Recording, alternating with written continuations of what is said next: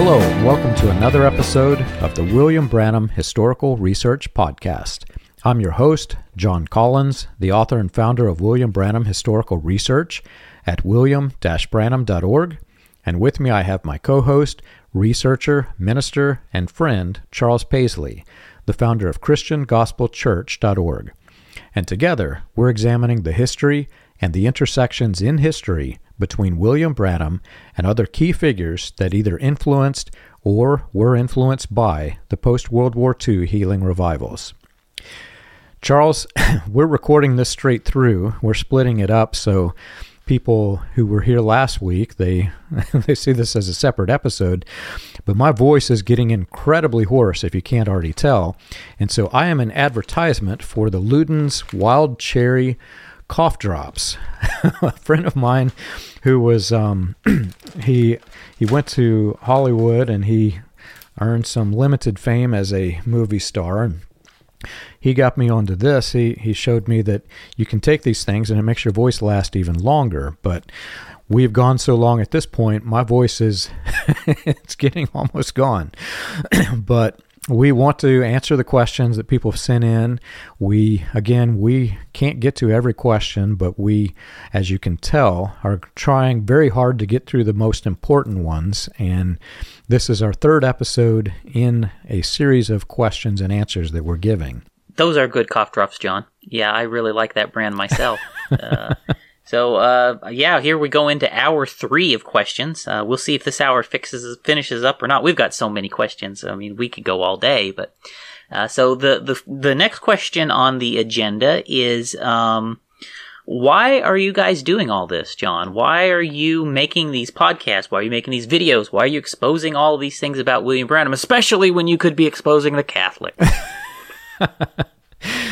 I said, I can't remember now if it was the first series of questions or the second, that we got a slew of personal questions.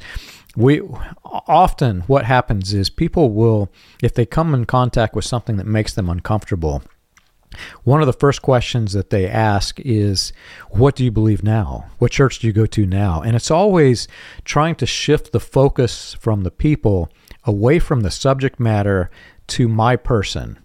And I've learned over time, Charles, it's a game I don't play because it doesn't matter. You know, I could be, who knows what I could be, the biggest hypocrite in the world, if the information and the research itself is 100% undeniably proving the fact that this was a false movement, which it was.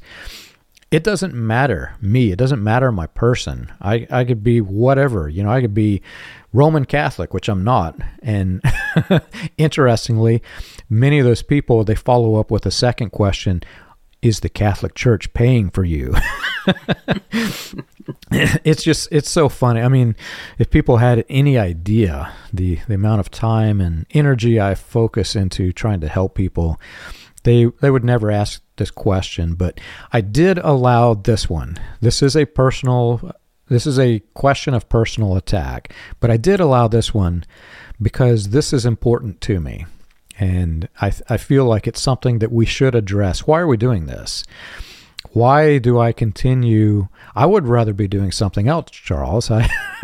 Baseball, or I like boating, I like fishing, I like my musical instrument. There's so many things that I would rather be doing than this. But if we don't do this, Charles, who else was in a position like you and me that could even do this, right?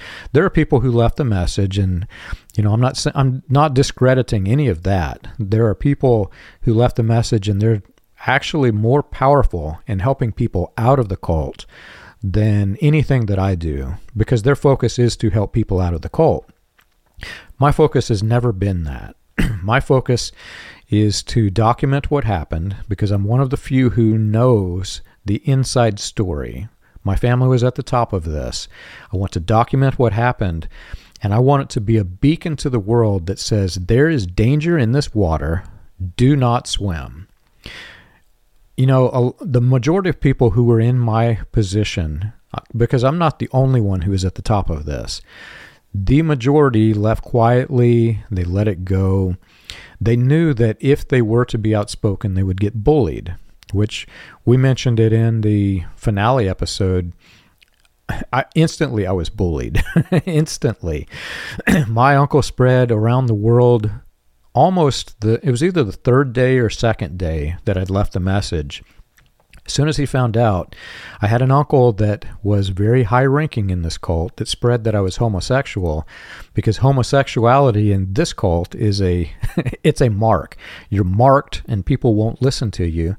And it was highly effective. There were people that, whether they believed it or not, I was marked. And none of it was true. But the family heavily pressured me. I also mentioned in the finale that after we started attending a new church, men who were the henchmen of the cult used to come to that church every Sunday, and they would just watch us walk in the building. And it was harmless, right? They're just watching us, but that was pressure. They were trying to intimidate us. That's what it was. It was an intimidation strategy. So when people ask me, why do you do this?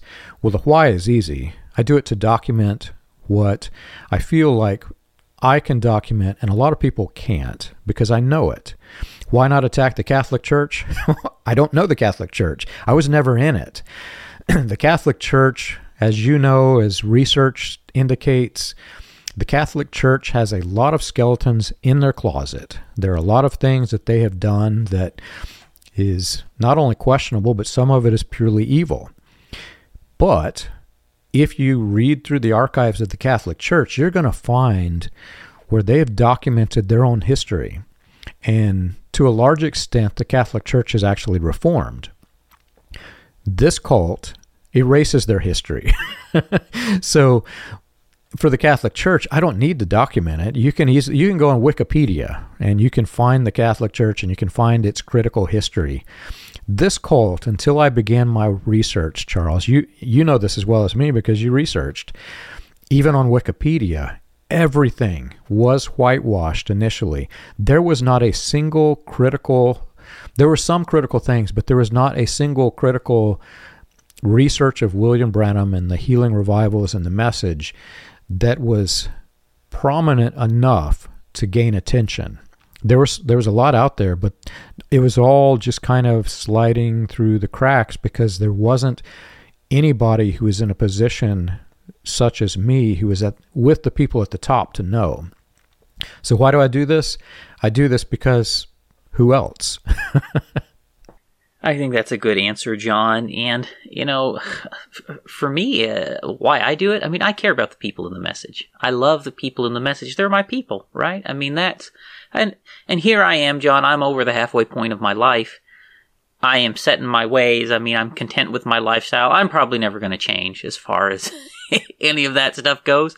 And I'm, as far as the message lifestyle, I lived the message lifestyle better than almost any other message believer I knew. A lot of them, a bunch of hypocrites, but I still live the message lifestyle better than a lot of them do. But, I love the people in the message, and I want to help the people in the message. I left the message not because of any problems that I had along that way. I left the message when I found out they were lying to us about the midnight cry and the shout and the thunders and the seals opening. I found out that was all a hoax, and they was lying to us about it. That is really what made me quit believing the message. And, when people like me and you, John, leave, right? I was content to go away very quietly, and that's what I did for over a year. I just left quietly.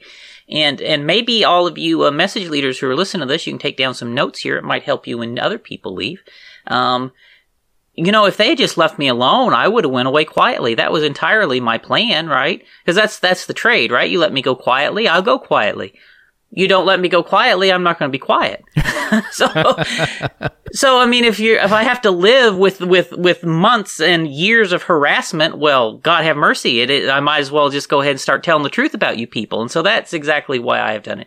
they haven't left me alone, so, what's the point? I feel like I have some obligation to tell the truth, and the only incentive not to is the fact that you might be able to live in peace without them harassing you constantly, but if they're going to harass me constantly, I might as well tell the truth about them, right? And so that's really it's a very simple logic in my head. So that's part of why I did all this, because they're not going to let me live in peace. Well, fine. I might as well just tell the truth about them. So there's that aspect of it. And then I love those people. Those are my people. Those are the people I want to help, and they already know how bad the Catholics are. I don't need to tell them about that.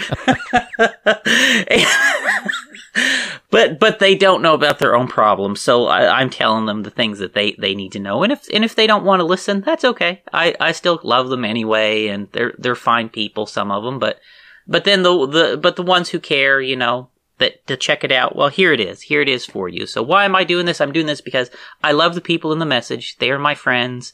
They are my family. They are my only friends. They are my only family. So who else am I going to help if it's not the people that I care and love about, right? I mean, so there you go. That'd be why I'm doing these things. Yeah, and you mentioned that had they not bullied you, you probably would have went away silently. For me, this was a roller coaster. When I left this thing, it was an absolute roller coaster of ups and downs, and it was so traumatic for me. My memory has blocked a lot of it, so it's real hard to remember every single hill and valley in the roller coaster. But I will say that I do share that. Had they not bullied me, I probably would have just walked away.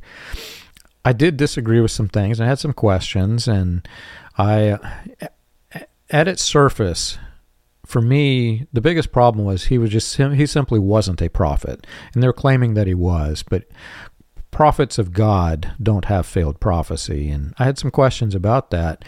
Well, they tried to suppress it for me. They tried to not just suppress me, but they wanted to suppress this knowledge to the whole general cult, and when they attacked me in the way that they did, it made me realize that something was wrong, and that's what sparked me into this research and digging. I have to know what's wrong. I have to know, well, what are they hiding? I'm curious. Why, if they're hiding something, why are they hiding it? So I had to dig deeper, and it morphed over time. Like you, I loved the people in the cult. I wish every single person in it could be free, especially the children, man. It even today, it breaks my heart to see children growing up in this, because there's this period of time where ignorance is bliss, and as a child you're happy and nothing seems off or wrong, but suddenly as you turn into adult, you can watch the people even visually. I don't know if you've noticed this after leaving, Charles, but you can see the rapid rate in which people appear to be getting older in the cult, because they're so burdened down. It's wearing them out, and it breaks my heart. So there was a period of time in which this happened, and I'll go a bit deeper than I probably should, but also people tell me falsely that I'm this brave individual who has conquered mountains from being so brave, and I can assure you it wasn't that.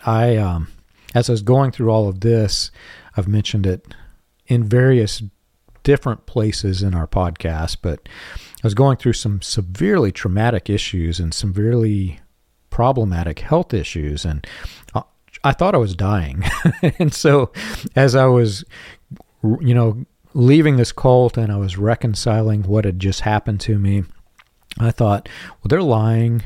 The world needs to know. It needs to be documented in a way that in the future, after I die, anybody can find it.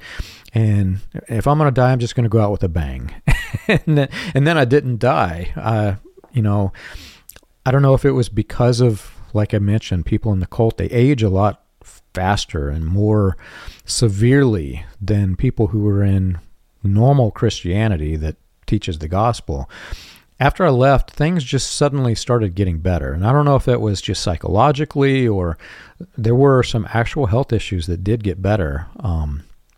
Medications that I was told I'd have to take the rest of my life that I don't take any longer. And after leaving the cult, it just simply got better. And the pressure, the fear, the burden of fear that they place on you, it's kind of like this next question that we're about to get into. The fear was a crippling fear. And there were things that were taught that just are so wrong and so weird and should not be even mentioned from a pulpit, like this question. This person asks, didn't William Branham say somewhere that the American government was building prison camps in Alaska to put message believers in? Do you know if he said that? And if he did, could you please add it to the list of topics that you could talk about? That's a really interesting statement of William Branham there. And yes, he did say on tape several times that people were going to be put into basically a concentration camp type gulag in Alaska if they did not submit to the World Council of Churches. And this is something that he said it a number of times. And the World Council of Churches was a boogeyman that William Branham used. Basically, he set that up that would be the image of the beast, and then every denomination that joined the World Council of Churches was going to be worshiping the image of the beast, which is like taking the mark of the beast, and, you're going to burn up and go to hell, basically. So if you didn't submit to the World Council of Churches, you're going to, then the alternative is they're going to send you to Alaska and put you in a gulag prison camp. And let me read you a quote of William Branham to this effect. This is from a 1962 sermon. He says, he's telling a story here about someone that's going to end up in the gulag. He says, the father stood up and said, it's against our religious belief for our children to wear shorts, our little girls, 16, 17 years old, to wear shorts. It's against our religious beliefs. And they dismissed it, and they expelled the child from school. And I understand that everybody that won't agree and come into the international agreement of this fellowship that they're trying to form to unite all the churches together, the Federation of Churches, that all that won't come in and unite with it, they'll make a little province. They're going to send them to Alaska. You might as well get ready for cold weather, because it sure looks like it's coming. So that's what William Branham said about all the people who don't submit to the World Council of Churches going to Alaska. You find other quotes like that. But honestly, John, that is just a nutso conspiracy theory. I don't believe the World Council of Churches ever really had a plan to exile all of the people who did not submit to them to a gulag in Alaska. I don't think that's true. No, it's not. And I've mentioned before, I think in the last series, but we're getting into, hopefully in the future, we're getting into some interesting history, American religious history, about the invasion of the communist scare and how it impacted the religion. And through fundamentalism, they basically took all of these different world conspiracy theories, embedded it into American Christianity, and then built entire mountains of doctrine on top of it. And at its core, it was just simply false. So William Branham said this. Now, if you go to a message cult church today, it's highly unlikely you're going to hear it. I'm certain that the person asking this is probably as old as me or older, because it's something that used to be taught. They have whitewashed a lot of their history. To some extent, they've tried to change it from an atmosphere of fear to I don't know what you'd call it. It's not the gospel. It's an atmosphere of burden. That's how I'll call it. They changed it from an atmosphere of fear of hyper fear to an atmosphere of fear combined with burden. That's probably the easiest way to explain it. And my family, I have a family member who mentioned that every day as this person was getting ready to go to school, they would get on the bus, and as they were walking to the bus with their parents, they would turn and just grab onto the leg and cry and cry and cry. I mean, even to an age that it's embarrassing to be like this, because they were afraid that they would get on the bus and go to school when all of this would happen, and that their parents would be sent to the prison camps while they were in school, and they would never reunite with the parents. That's the level of fear that our parents, my parents, grew up with. That's, the generation of people that I'm talking about are the age of my parents. So this is something that used to be widespread. You're not going to hear it much in the cult today because they try to whitewash their history, as we've mentioned. But this is problematic. This is a gospel of fear, not a gospel of love. Yeah, it's crazy how this stuff has evolved over the years. And you're right, the talk about World Council of Churches being the image of the beast is something that I think gradually may have died out in a lot of places. I know in our churches it was still mentioned occasionally, but I want to say after the 90s, as you come into the early 2000s, it seems like, at least where I come from, it is an idea that's kind of faded away. Even though I will say William Branham included that in his interpretation of the fifth seal. So that is actually, thus saith the Lord from the angel, that the World Council of Churches is the image of the beast. So I don't think the message really can completely divorce itself from that idea without actually rejecting the revelation of the seals. So, yeah, but at the end of the day, it's just crazy conspiracy stuff. I know they would always say, and William Branham said too, that the World Council of Churches was a secretly communist institution, which I think there might actually be some truth to it, that they were influenced by communism, but ultimately with him, that means, communism was controlled by the Jews, and then it's all part of the deal with making a deal with the Pope to everything else, which all that is just bizarre nonsense. There's maybe elements of truth there that they grab at, and then pile on with the crazy conspiracy stuff. Something else. So, moving on to the next question, John, it's where did William Branham get the idea of 7 dimensions from? 7 dimensions. I've thought long and hard about this question, Charles, and how best to answer it. I think William Branham went deep into prophecy and envisioned the future and saw the Doctor Strange Marvel movie of the Marvel multiverse. No, this is so weird and out there. I mean, to a normal Christian who's never heard this from behind a pulpit, they think, what on earth is this? This sounds like Eastern mysticism. And, my answer is simply that William Branham had a lot of different influences, many of which were not Christian influences. And whenever you study this out to its conclusion, and especially if you study the heresies that Irenaeus mentioned, which ironically is one of William Branham's quote-unquote church-age messengers, you find that this is woven throughout Eastern mysticism, to some extent Jewish mysticism, Hinduism. I think even there are various sects of Gnosticism that included this. This was not a Christian idea, but William Branham, whatever his source that he ripped this from, whatever the source, he tried to change it into a Christian doctrine and then introduce it into the church as Christian theology, when I can assure you, Charles, this is not Christian theology. Right. There's certain things when William Branham would talk about the 7 dimensions that I do think give away its origins. When he talked about the 6th dimension, he would talk about the 6th dimension as being filled with cosmic light, and the 6th dimension is where the dead saints live. Basically, the spirits of the saints live in the 6th dimension. And then he would say the 7th dimension is where God lived.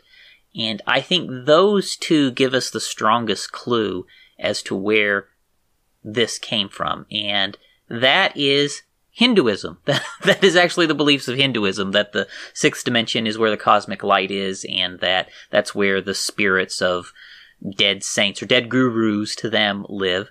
And then their gods live in the 7th dimension, the Hindu gods. So, now, did William Branham get that directly from Hinduism? I don't know if he did or not.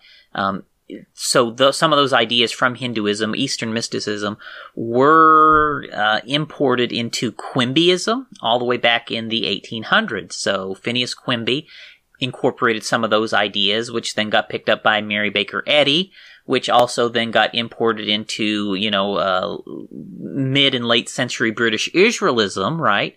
Which come into Christianity through that means. And so William Branham was in direct line of succession from British Israelite preachers who believed the same thing. So did he get it directly from Hinduism, or did he get it from Hinduism via Bosworth, via Kenyon, via Mary Baker Eddy, via Phineas Quimby?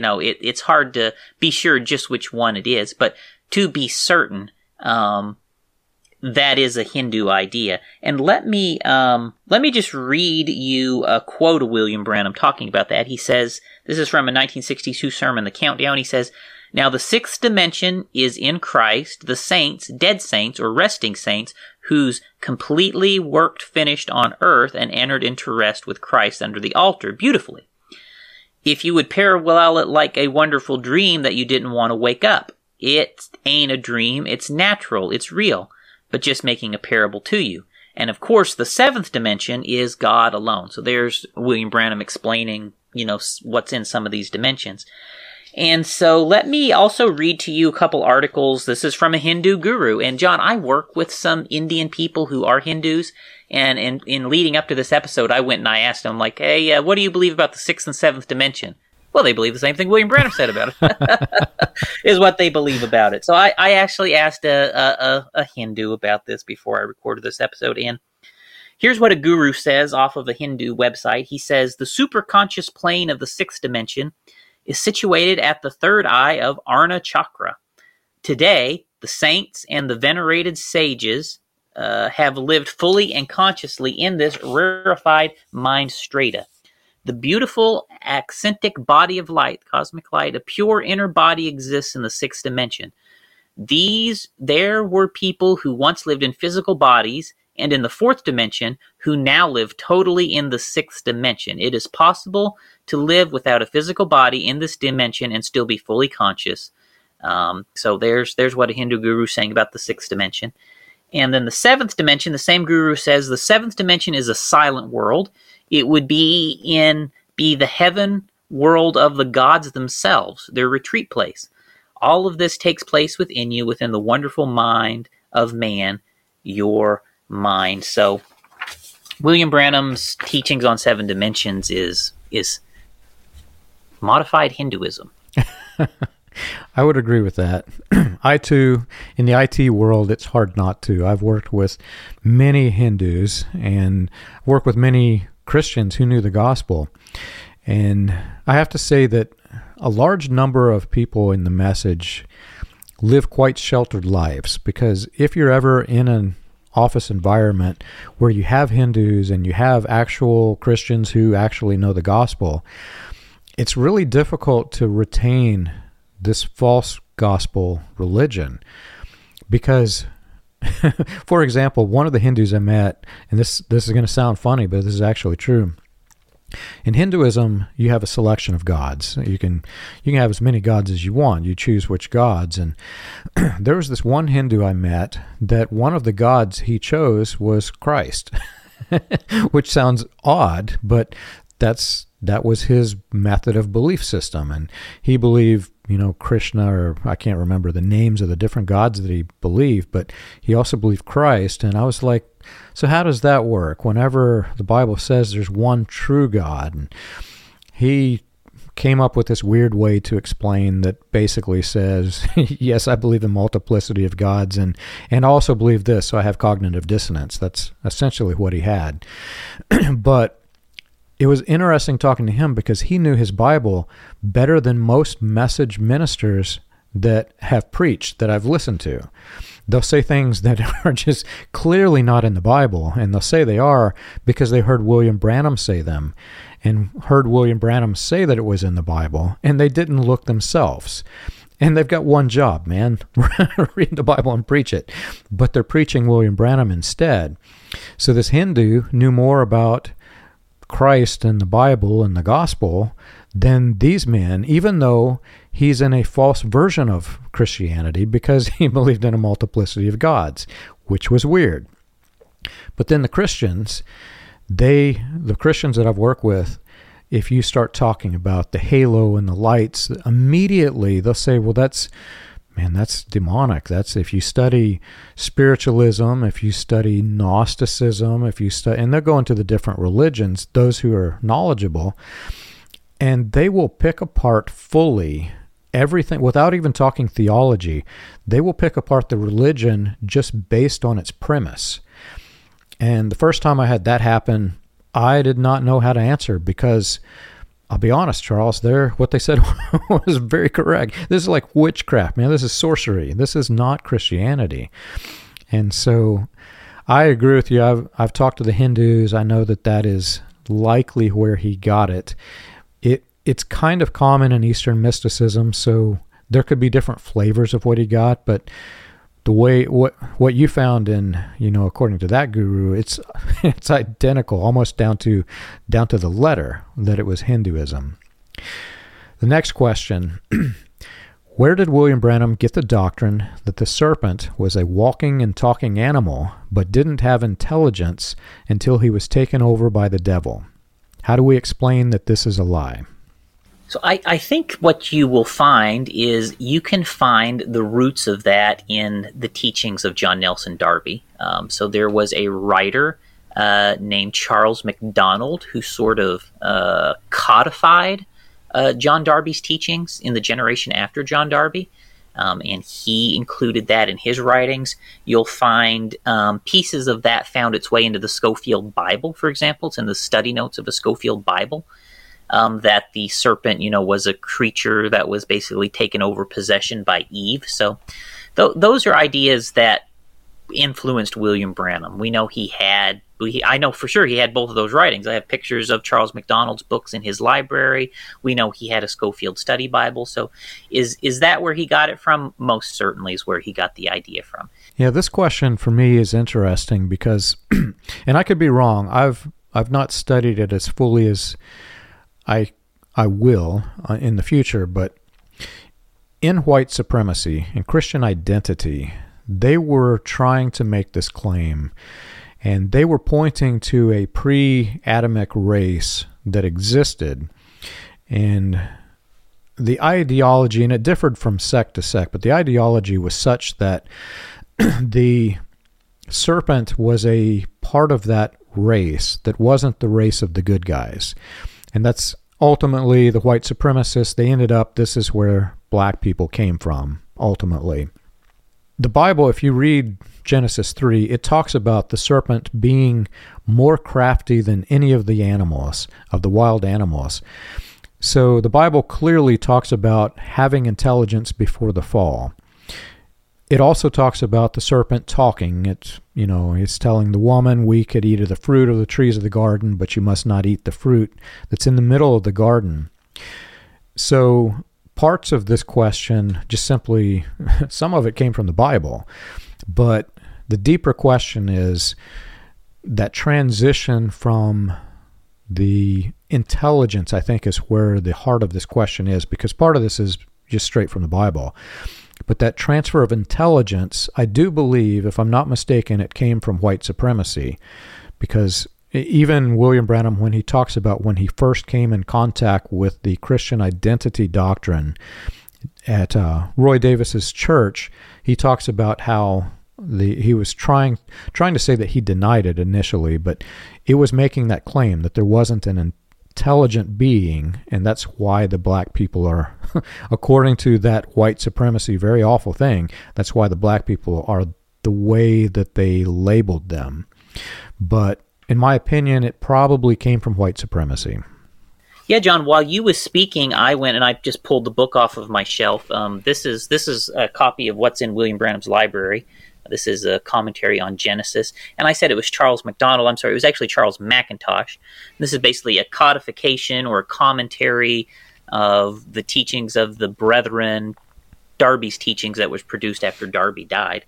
And yeah, in here, he basically spells out roughly what we would have believed about that sort of thing, And you're correct, John, in saying that these actual ideas of pre-Adamites come from white supremacists, absolutely. So they were trying to find ways to justify slavery, and they proposed the idea that there was a race of soulless animals that looked more or less like people who God made as animals to be servants to Adam.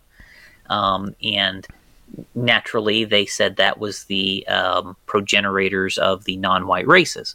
And yes, so it's basically just piggybacking on those ideas, that saying that Satan possessed one of those creatures and then seduced Eve. And as far as how do we know that that's wrong? Well, I mean, do you believe that God created a race of sentient animals that could talk and speak and were in every way just about like humans, but they didn't have souls and were intended to be slaves? Yeah, I don't think so. I don't think so. So, I don't believe God would do a thing like that. And so now if you do, well, that's between you and God. But I just don't believe that God created a race of sentient feeling animals that are just about like people, but were intended to be slaves to the master race for all eternity. I just don't believe in that. Can you explain about the 4 versions of William Branham's Angelic Commission story again? I would like to know more about the second version where he was in his living room. How do you know that there is that second version? And I believe this question came from someone who was trying to understand back when we did how the angel came to me. We said there were 4 versions of the Angelic Commission: the 1945 version, the in my room version, the in a cabin version, and then the in a cave version. So you got the 4 versions, and they were wanting to understand why we thought the in my room version was different from the cave or the cabin. Yeah, you can tell this also is from somebody who was in the cult. We mentioned this in one of the previous questions, but if you have a person who makes a false claim and you suddenly realize it's false, if you're not brainwashed and manipulated, you're just going to leave and ignore every single thing that the person has said forever because they just lied to you. But if you're in the cult and they make a false claim and you learn it's false, and then they've got another claim, well, your mind immediately tries to say, well, let's ignore the false one. He made this other claim and it was true. And then you'll defend that claim until somebody can prove it's false. And then you say, well, no, he's got this other claim. Well, it's true. And that's the way brainwashed individuals think. It's sad, but that's the way that they think. I've been trying to think how best to talk about this. The simple answer is we got it from his recordings. He talks about it himself on the transcripts. You can go back to one of our previous podcast episodes and we actually, on the video feed, we actually show the text of it so you can see where he got it. But the problem, like I said, I'm addressing a different question than the one was asked because this is coming from a person who's probably going through that, trying to reconcile how they've been lied to. Well, Charles, if you were to commission me to build you a shelf for your living room, and I come home and I tell my wife, I've been commissioned to build a shelf, and I go in my garage and I start building it, and then you call me again and you say, John, I'm commissioning you to build me a shelf for my living room. And I say, okay, I'm in the garage, I'm building it, Charles. I'll build you the shelf. You call me again 10 minutes later, John, I am commissioning you to build a shelf for my living room. I'm going to start saying, Charles, look, man, I'm in the garage. I've got the wood on the saw. I'm cutting it. Let me build it. You'll be fine. And then you call me back 10 minutes later, John, I'm commissioning you to build a shelf for the living room. Well, that's what happens with William Branham. If you just go to table.branham.org, which is the cult headquarters transcripts, just type in the word commission. And you're going to see, I commission you to heal the sick. I commission you again to heal the sick. I commission you another time to heal the sick. I commission you another time. One of the best books that lays this out is Peter Deiser's Legend of the Fall. That's the first time I actually never noticed it until he pointed it out. He's commissioned left and right. Here's a commission. Here's another commission. You get a commission. You get a commission too. It reminds me of Oprah. You get a car. You get a car. even in, somebody sent me one of the earliest pamphlets that William Branham, I think this is a 1945 pamphlet. William Branham is commissioned to heal the sick without even an angel. So, and in this pamphlet, he talks about he is commissioned 2 times in the same pamphlet to heal the sick. One time, I think it's 1936, if I'm looking at the dates correctly in this book. 1936 was the earliest. Then again, 1945. And then if you look, they don't talk about this one in the cult. But if you look at the transcripts, there's another one. There's angels, there's demons, there's all kinds of weird commissions. But the simple answer is, if you're looking for it, go to the transcripts, type in commission. Yeah, if you want to check out Peter Deiser's book, it is really good. And you're right, John. I mean, he documents the dozen different times William Branham, I think more than a dozen times that William Branham claimed that he was commissioned. And yeah, and it is kind of bizarre. Like, how many times does a man need to be commissioned? Is there... It's odd, right? It is odd. And I understand the question, too, about the 4 different versions, because, the 1945 version, that's very clearly wrote in, I was not disobedient to the heavenly vision. The cabin version is very clearly documented, like in his book, A Man Sent from God. And then the cave version is William Branham extensively told that on tape. So all 3 of those versions are very clear. And I think when we did the episode on this, we mentioned that the second version was the most obscure one, just because there's the least on it. But the reason that we would suggest to you that it is a separate version is because there are details in that which cannot fit with either a cabin or a cave, and also don't fit with the 1945 version. And he also doesn't say he's in a cabin or a cave in that version. He says, I'm in my room. And let me just read you one quote from one of the times he told this version. And these are the very first times he told this on tape, is this version. I'll just kind of point out a detail to you here. He says in a sermon, The Angel of God from 1947, he says, a little over 2 years ago, so notice that put it in 1945, right? A little over 2 years ago, which is when the I Was Not Disobedient to the Heavenly Vision tract came out. A little over 2 years ago, I was sitting in the room, right? I was reading the little Schofield Bible, and I heard something. He just says, I was sitting in the room. He doesn't tell you where he's at, other than he's sitting in a room. But he says, I heard something. First, I saw a light, and I thought it was an automobile that turned the corner. But it was not. But it turned, but it got brighter, and I looked out the door, and there was no automobile. Okay, now, if William Branham was in a cave, do you think he'd be opening a door to go look to see if an automobile turned the corner? No. Okay, so it don't fit the cave one.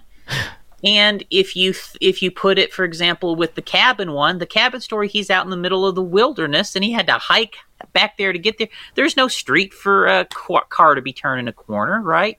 So the details of these stories do not fit with cabin or cave, right? And this is like the hybrid where he's going from the 1945 version, because he's putting this in 1945, is the hybrid between that and the transition to the cabin version.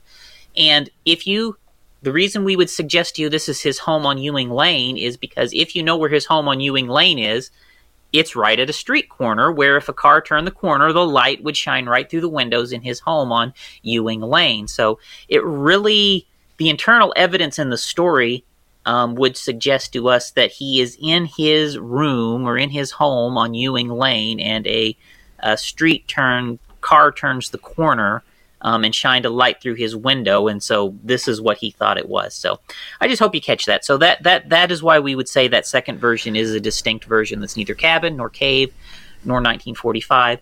And at the end of the day, John, if you don't want to, if you want to merge that in with the cabin version, I mean, I think that's reasonable if you wanted to do that. But you still got 3 versions of the story. and you still got an angel that told him things that are not true and misquoted the Bible and told him a false prophecy. So no matter what you do with that detail, the story fails on other points. And I would not hang the angelic commission being false simply on this one little detail of the second version. I would hang it being false on just the whole broad scope, right? You've got all of these different versions, and you've got an angel misquoting the Bible and an angel telling him he's going to go do things that he never actually did, right? And then you've got these really dramatic changing versions over time. So for me, it's just a really huge, big red flag that there is something seriously wrong with the angelic commission story.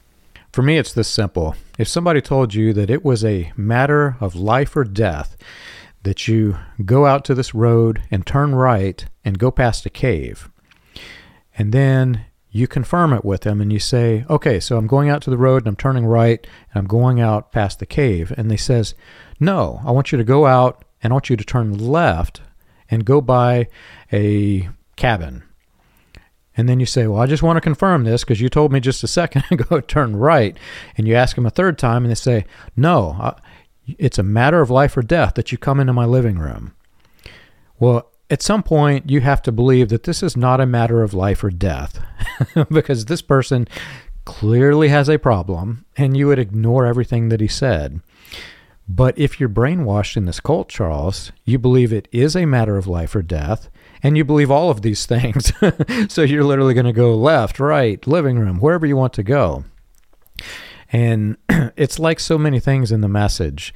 There are so many things that if you take the one thing that he said and then take another thing that he said and try to mix them together, the details just can't go together. And so they're completely false. Just one more point, John, on this, which is a point I think we've probably made before, but you know, if you take the original 1945 version in that I was not disobedient, he gets his commission, he goes and he heals Reverend Doherty's daughter. You take the In My Room version that he tells in 1947, the angel comes to him in 1945 in that version, and then he goes to St. Louis, he heals Reverend Doherty's daughter. When you come to the cabin version, like in A Man Sent from God, the angel comes to him in 1946 in this version, and then he goes to St. Louis and heals Reverend Doherty's daughter. Or you go to the cave version, right, which is supposed to happen either 47 or 48, depending on the version. The angel comes to him in the cave, and then he goes to St. Louis and heals the Reverend Doherty's daughter. Right? The detail that is consistent across all the versions, and he don't always tell the story end to end, but when you get each version end to end, he always goes at the end to St. Louis and he heals Reverend Doherty's daughter. Well, we know that actually did happen in 1945. She was healed of St. Vitus dance, which is a non-chronic condition which people generally spontaneously recover from anyway. He went and she was healed of St. Vitus dance in 1945, according to all the evidence, right? The newspaper articles, the testimony of her father and other family that we've talked to as well. So he went there in 1945. And so that is ultimately the piece that points you back that 1945 version, I was not disobedient, is the one closest to the truth, because that is what actually did happen in 1945. Right. And I will mention that in this, there is no angel. In this commission, there is no angel. So the angel was introduced after this publication was printed. So the next question, and this is a question for you, Charles. I won't even attempt to answer it. You said that Raymond Jackson never had the pyramid dream, but he did have a dream. Can you explain that? Sure. So Raymond Jackson did have dreams. He had lots of dreams. Dreams featured very prominently in his ministry, and there's a number of dreams that he did tell to William Branham. Now, what's important here is to notice what William Branham does with it. So Raymond Jackson, in this particular pyramid dream, I say that in air quotes, pyramid dream, he dreamed that he saw William Branham with like a crowbar, and he's like prying up a kind of a cavity in a rock, and as he pries up the cavity, inside this cavity in the rock is all these gems and jewels, and everybody oohs and ahs, and then William Branham walks away. And after William Branham kind of disappears over the horizon, all the people go crazy. Where did William Branham go? And so that's the gist of the dream, and it kind of ends with everybody going crazy looking for William Branham. But there's no pyramids. There is no symbolism in that at all that connected with what William Branham tried to do with it. Now, what happened is when William Branham preached the Seven Seals, he says, now I told you that the angels came to me in the constellation formation, right, in the shape of a pyramid. And then he goes and he connects that to Raymond Jackson's dream, and he says, just like Junior Jackson's dream, right, they came to me in the shape of the pyramid, and he was using that dream to try and say that this supernatural experience where the angels came to him in a shape of a pyramid is vindicated. But what happens is there's no angels in Raymond Jackson's dream.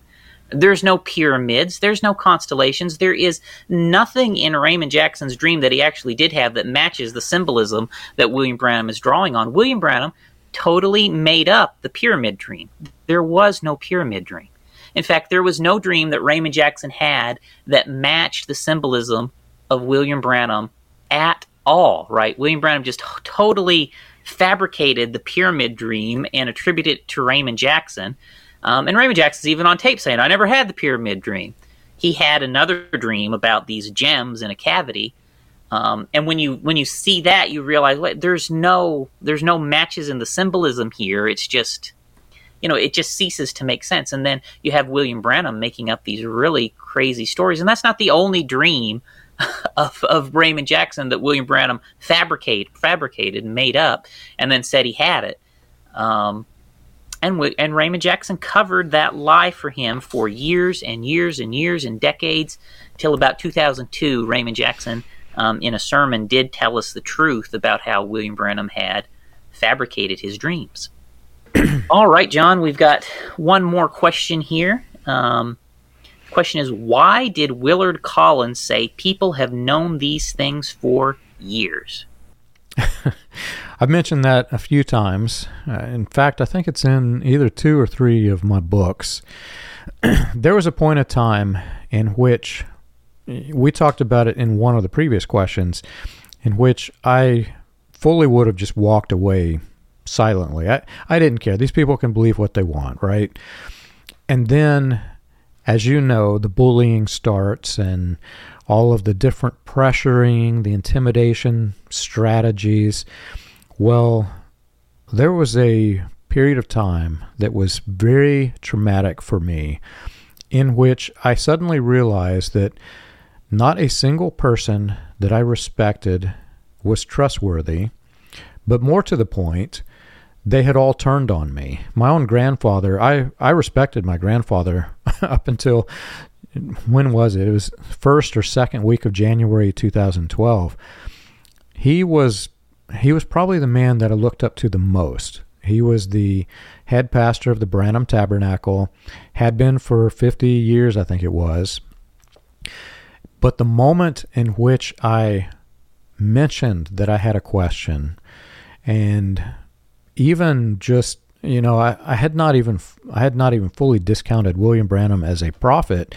I just knew that he had some failed prophecies, and I was twisted and manipulated to believe that you could be a prophet and also have failed prophecies, which is a problem. But there came a point of time in which they were trying to bully me, and Grandpa was going to send some henchmen to my house. I won't go into too many details. I'll just leave it like that. They were going to send some people out to my house, and he threatened me over the phone, and that was the point in which I said, look, Grandpa, I don't know why you're about to threaten me, and I probably said some things that I shouldn't have, but I was a little bit angry and upset because all of this was happening, and I had no idea why it was happening. But I said, look, this thing, there's something wrong here. And I mentioned, I had been studying the 1933 quote-unquote 7 prophecies of 33, and I was suddenly starting to realize there weren't just 7, there were more. And there were more because whenever one was proven to be a failure, it would shift into a different one. And I was trying to explain to him that something's wrong here. The ministers are saying things that aren't true. And I mentioned specifically to Grandpa, there are people, especially in this town, that are worshiping William Branham as a god. And I said, how can this thing even be of God if, this prophecy that I'm looking at, and I think the one that I was specifically talking to that initiated the conversation was the female president prophecy. I was saying William Branham said that it was fulfilled multiple times with the election of Kennedy, and I said, Grandpa, Kennedy's not even female. And so he had to change it. And I said, for me, if you can change it that drastically, that it can change from a male to a female, that is the polar opposite. You can literally change any prophecy to mean anything that you want and say that you had a prophecy that's true. And I said, have you known this? And Grandpa said, people have known this for years. What does it hurt for you to believe it anyway? In other words, I would like for you to be silent. I would like for you to leave silently. And the irony in that, Charles, is that's really all I wanted to do, man. I wanted to leave silently. But whenever they started coming down on me like this, it wasn't just Grandpa. I had multiple family members of rank and authority in the message from multiple states that began bullying me and my family. And they cut my wife and children off from the cult, had no idea whether my wife even believed it or not. They just said that she is doomed to hell like I was, and I knew something was wrong. So the reason why he said this was part of the bullying strategy. They were literally going to send men out to my house, and I had to take some precautions. I won't go into details. I'll just leave it at that. But this was very, very problematic.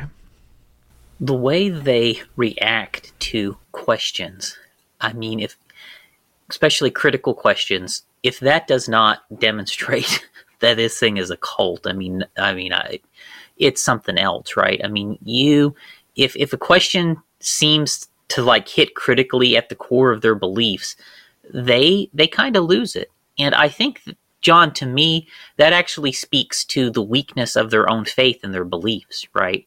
They know it's weak, and they don't want to be questioned on it. And a lot of them know better, especially the ones up at the top that have been around a long time.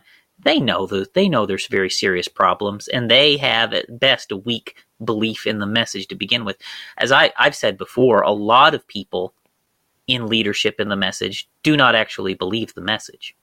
They know this. They know this isn't true. And just like you found out, they already knew the problems, right, before we even asked about them. And and they just want to try and bowl you over and shut you up, right? And it is really absolutely despicable. You know, I have like some of the people, the same thing, that have come down hard on me. Or like one of the men, I asked him, so William Branham made all the stuff up about the cloud? He says, yeah, that's pretty much how it is. Boy, he came down on me like a ton of bricks for not believing the mess. He didn't even believe it. He's the one who told me it wasn't true. You know, the same with the KKK stuff. It was the preacher who told me, one of the preachers who told me the KKK stuff was true, come down on me like a ton of bricks that it ain't true, but he's the one who told me it was true, right? And I could go on and on, right? John, you're not the one who convinced me that this stuff is true.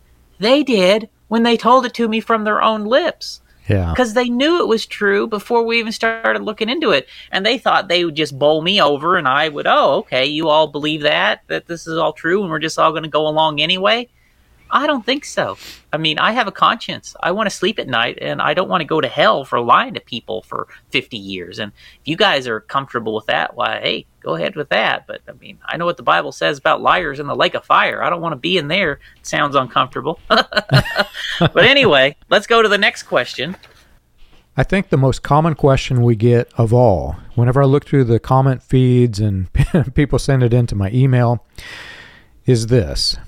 If William Branham was not the prophet for our age, then who is? So, John, this is a question that gets into, we might say, theology or the Bible a bit. So I'm going to be careful in how I answer this question here. But I would suggest, the premise of that question is itself flawed. All right. So that question is, where do we go from here? If William Branham wasn't the prophet for the age, who is? That tells me you're looking for a new cult leader. That question tells me you're looking for someone to replace William Branham as your cult leader. Not a good idea. Not a good idea. Okay. So you need to just step back and ask, why are you even asking that question? Why do you think there is such a thing as a prophet to this age? Who told you there's such a thing as a prophet to this age, right? Was it by chance the man who thought he was the prophet to this age, right? I mean, you got to examine, why do you even believe in that?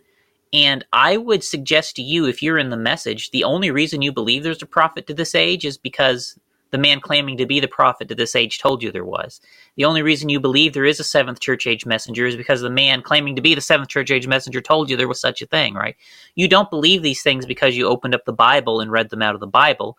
You believe these things because the man claiming to be all these things told you there was such a thing to begin with, right? And before you decide to go out and look for someone to fill William Branham's shoes as your next cult leader, I would suggest to you might want to go back and actually re-examine and be sure that you should even believe in such a thing as that to begin with, right? And until you're willing to do that, I certainly would not in any way, shape, or form be pointing to you towards a new prophet for you to follow. And that would be my most immediate advice on this question. The first time I had this question, somebody asked it, and this is usually coming from a person who's in the cult, and what they're trying to say is just like you said. If we're not following this cult leader, then tell me who is the correct cult leader to follow. Generally, they follow this up with, you're working with the Catholic Church. The Pope is your prophet for the age. And like you said, it's flawed, but there are a few flaws here. There are people who have left the cult who are in our support groups, and I've actually heard recordings of this. Their ministers will say, you're following Charles or you're following John as the new prophet. Well, we've never had a prophecy, Charles. So we can't be a prophet. But even deeper than that, prophet for the age. I never will forget the first person that asked this. I said, well, are you certain that there are church ages? And they said, absolutely, it's in the book of Revelation. I said, well, show me the verse for that. And they go look, and all they find are 7 churches. They don't find 7 church ages. And they said, something's wrong. I know that this says age in here. I said, well, show me where.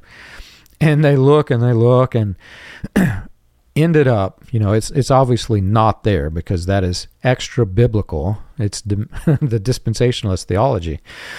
So what ended up with is they began to attack my person. Because they can't defend what they believe, they resort to attacking the person. And that's the point in which I just cut it off, because once it gets to that level, I don't engage because I can't help them. But like you said, the premise is false. It is looking for another cult leader, but generally, it's usually a weapon to attack. So when you see that in the comment feeds, it's because they want to say that we're following the Catholic Church, or in the words of some of the people who are commenting, they say John is paid by the Pope. And that's, I wish I was paid by the Pope. I don't wish that I would follow the Pope's agenda, but I'd love to have some money, but we don't get any money from the Pope. I'll tack on one more thing, because the first part of that question, was where do we go from here? I would say this: if you want to continue to be a Christian, where you go from here is Jesus Christ. I mean, that really is the answer. Don't go find a new cult leader. Go find Jesus, for goodness sakes. I mean, that's the answer. And that's the problem that got you in this pickle to begin with, is because you let somebody usurp the role of savior in your life. Instead of depending on Jesus to save you, you're dependent on William Branham's shout to save you, or you're dependent on William Branham's message to save you, or this, that, or the other from the message to save you, rather than dependent on, I don't know, what a novel idea. Let's depend on the Savior to actually save us, right? I mean, Christianity 101. How about go back to the basics and start believing in the Savior is actually going to save you, and then go from there. That would be my most important instruction. That is what I have tried my best to do. Now, I am most formerly a cult preacher, so hey, maybe I'm crazy. So you don't even just take it because I said it. But that would be my suggestion to you is, go get the basics of the gospel right, and go back and actually believe the Savior saves you, and then go from there. So that brings us to our last question, John, that we have. that we're going to try and fit in today. There's so many more questions, John. We're already over, I think, 3 hours of recording questions. So the question is, how far do we want to go with this? I think we're going to maybe cap it off here. But hey, if you guys got more questions and want to send them in, go ahead. Maybe one day we'll do another Q&A episode. But here's the final question. Is the message a Christian religion? Wow, that's a tough one to answer, Charles. My response for this would be, what is the message? In your sect, Charles, if I ask you what is the message, you're going to give me a different answer than in the main sect. What is the message? I can assure you, if I go to the West Coast and I ask a church what is the message, they're going to give me a different answer as to the East Coast. What is the message? There are no two churches, sometimes even within the same city, who have the same views on what was the quote-unquote message. I've actually heard ministers say the message is that Christ is returning and God has called a people. Well, that's a Christian notion, man. If that's the message, that's the Christian message. I've also heard some say that God has called a prophet to condemn the world to hell and to condemn the Christians who did not accept the prophet as their ticket to heaven. You know, they use other verbiage as their ticket to heaven. God sent this message to condemn those to hell. Well, that's the anti-Christian message. So if you ask, is it a Christian religion? Well, what's the religion is my second question. First, what's the message? But second, well, what's the religion? It's different. You don't find any agreement or coherent thought. And I always go back to the verse, God is not the author of confusion. When you examine the religion, it is a religion of confusion. When you examine any doctrine and you go study, we've got the resources to study what the man said. Was he a Trinitarian? He said, I accept the Holy Trinity. Specifically, I accept the third person in the Trinity. So any group who forms off of William Branham's theology of accepting the third person of the Trinity is going to oppose those who say anybody who accepts the persons of the Trinity are condemned to hell. They've chosen the mark of the beast. Well, that's their message. That's their religion. William Branham said both. So which is it? Is he Trinitarian? Is he anti-Trinitarian? What is the message? What is Christianity? The problem for me is that this is deeper than just the message. We mentioned this, I think, in the first series of questions that we answered, but this was a plague that infected the Christian church. And it was a movement that transformed what it meant to be Christian to a general public audience. Many of those men who left this, knowing that it was heresy, they got into positions and they were influenced, so they began to influence denominations. So this was a cancer that spread throughout American Christianity. It changed the view of what is the church. The church is the people. If you read the Bible, the church is the people.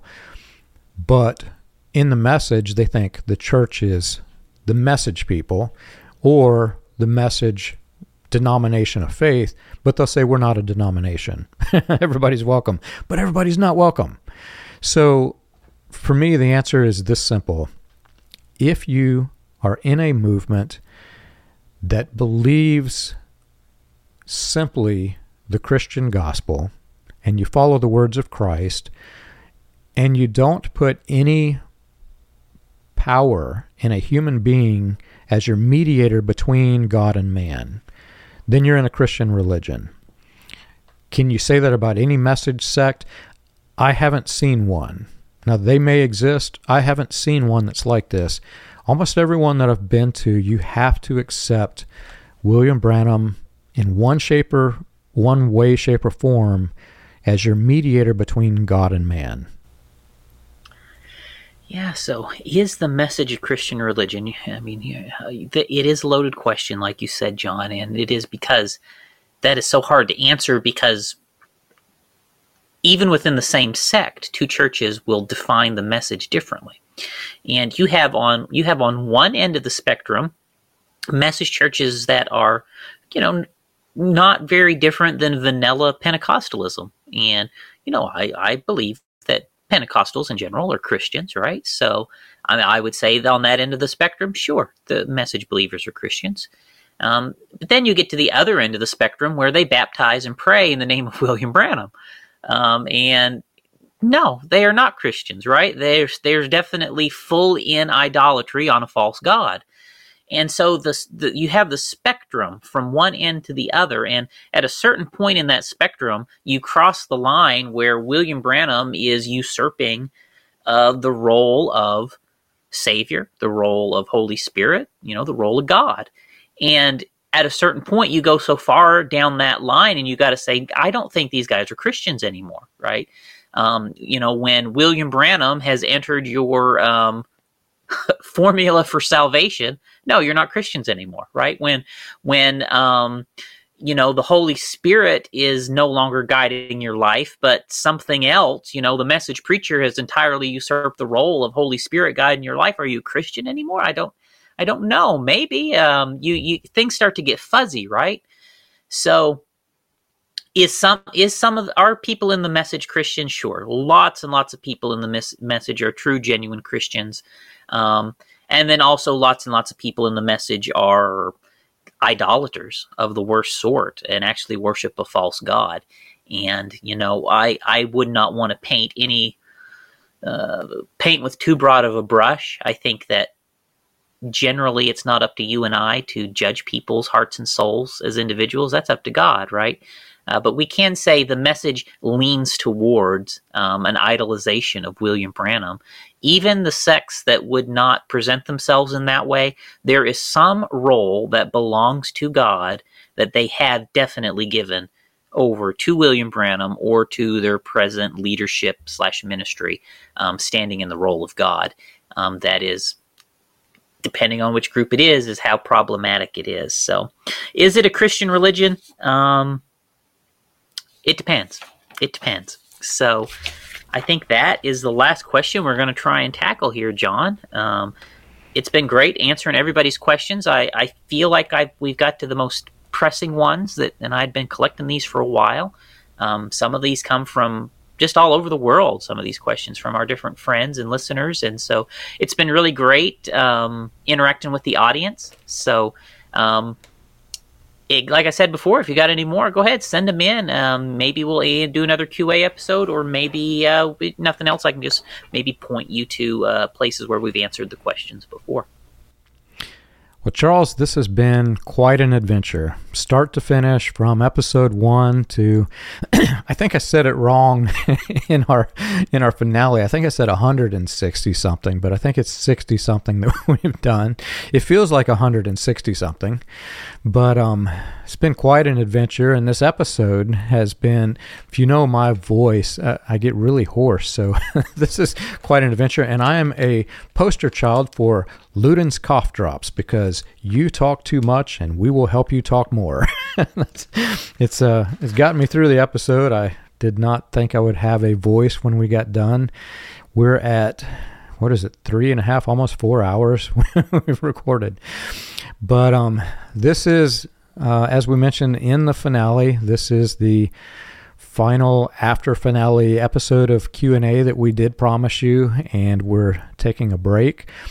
These episodes, we're going to split them up and they'll go out for a few weeks. But Charles and I are going to be taking some much needed R&R, and I hope Charles comes back. I would love it if everybody would write into Charles and tell him how much you enjoyed Charles on this episode that we've done for this 60-something series on William Branham. I'm getting really excited about the stuff that is upcoming, and I'm trying to talk him from my side as well, because I want to get into the sinister history that is even darker than William Branham, that was the foundation that William Branham built his ministry upon. Once we discovered this, I started digging, and I'm aching for more. I want to know why. I want to know how. How did these men do this? Why did they cover it up? So please write into Charles. Tell him you enjoyed the work on the podcast, you can write him at christiangospelchurch.org on the contact page. If you want to write in to thank me, it's william-branham.org. Write me on the contact page, and we would love to hear from you. Send us your questions if you have more. Hopefully we'll get a chance to do another Q&A. But as for now, we are signing off, and we're taking a much-needed vacation from it.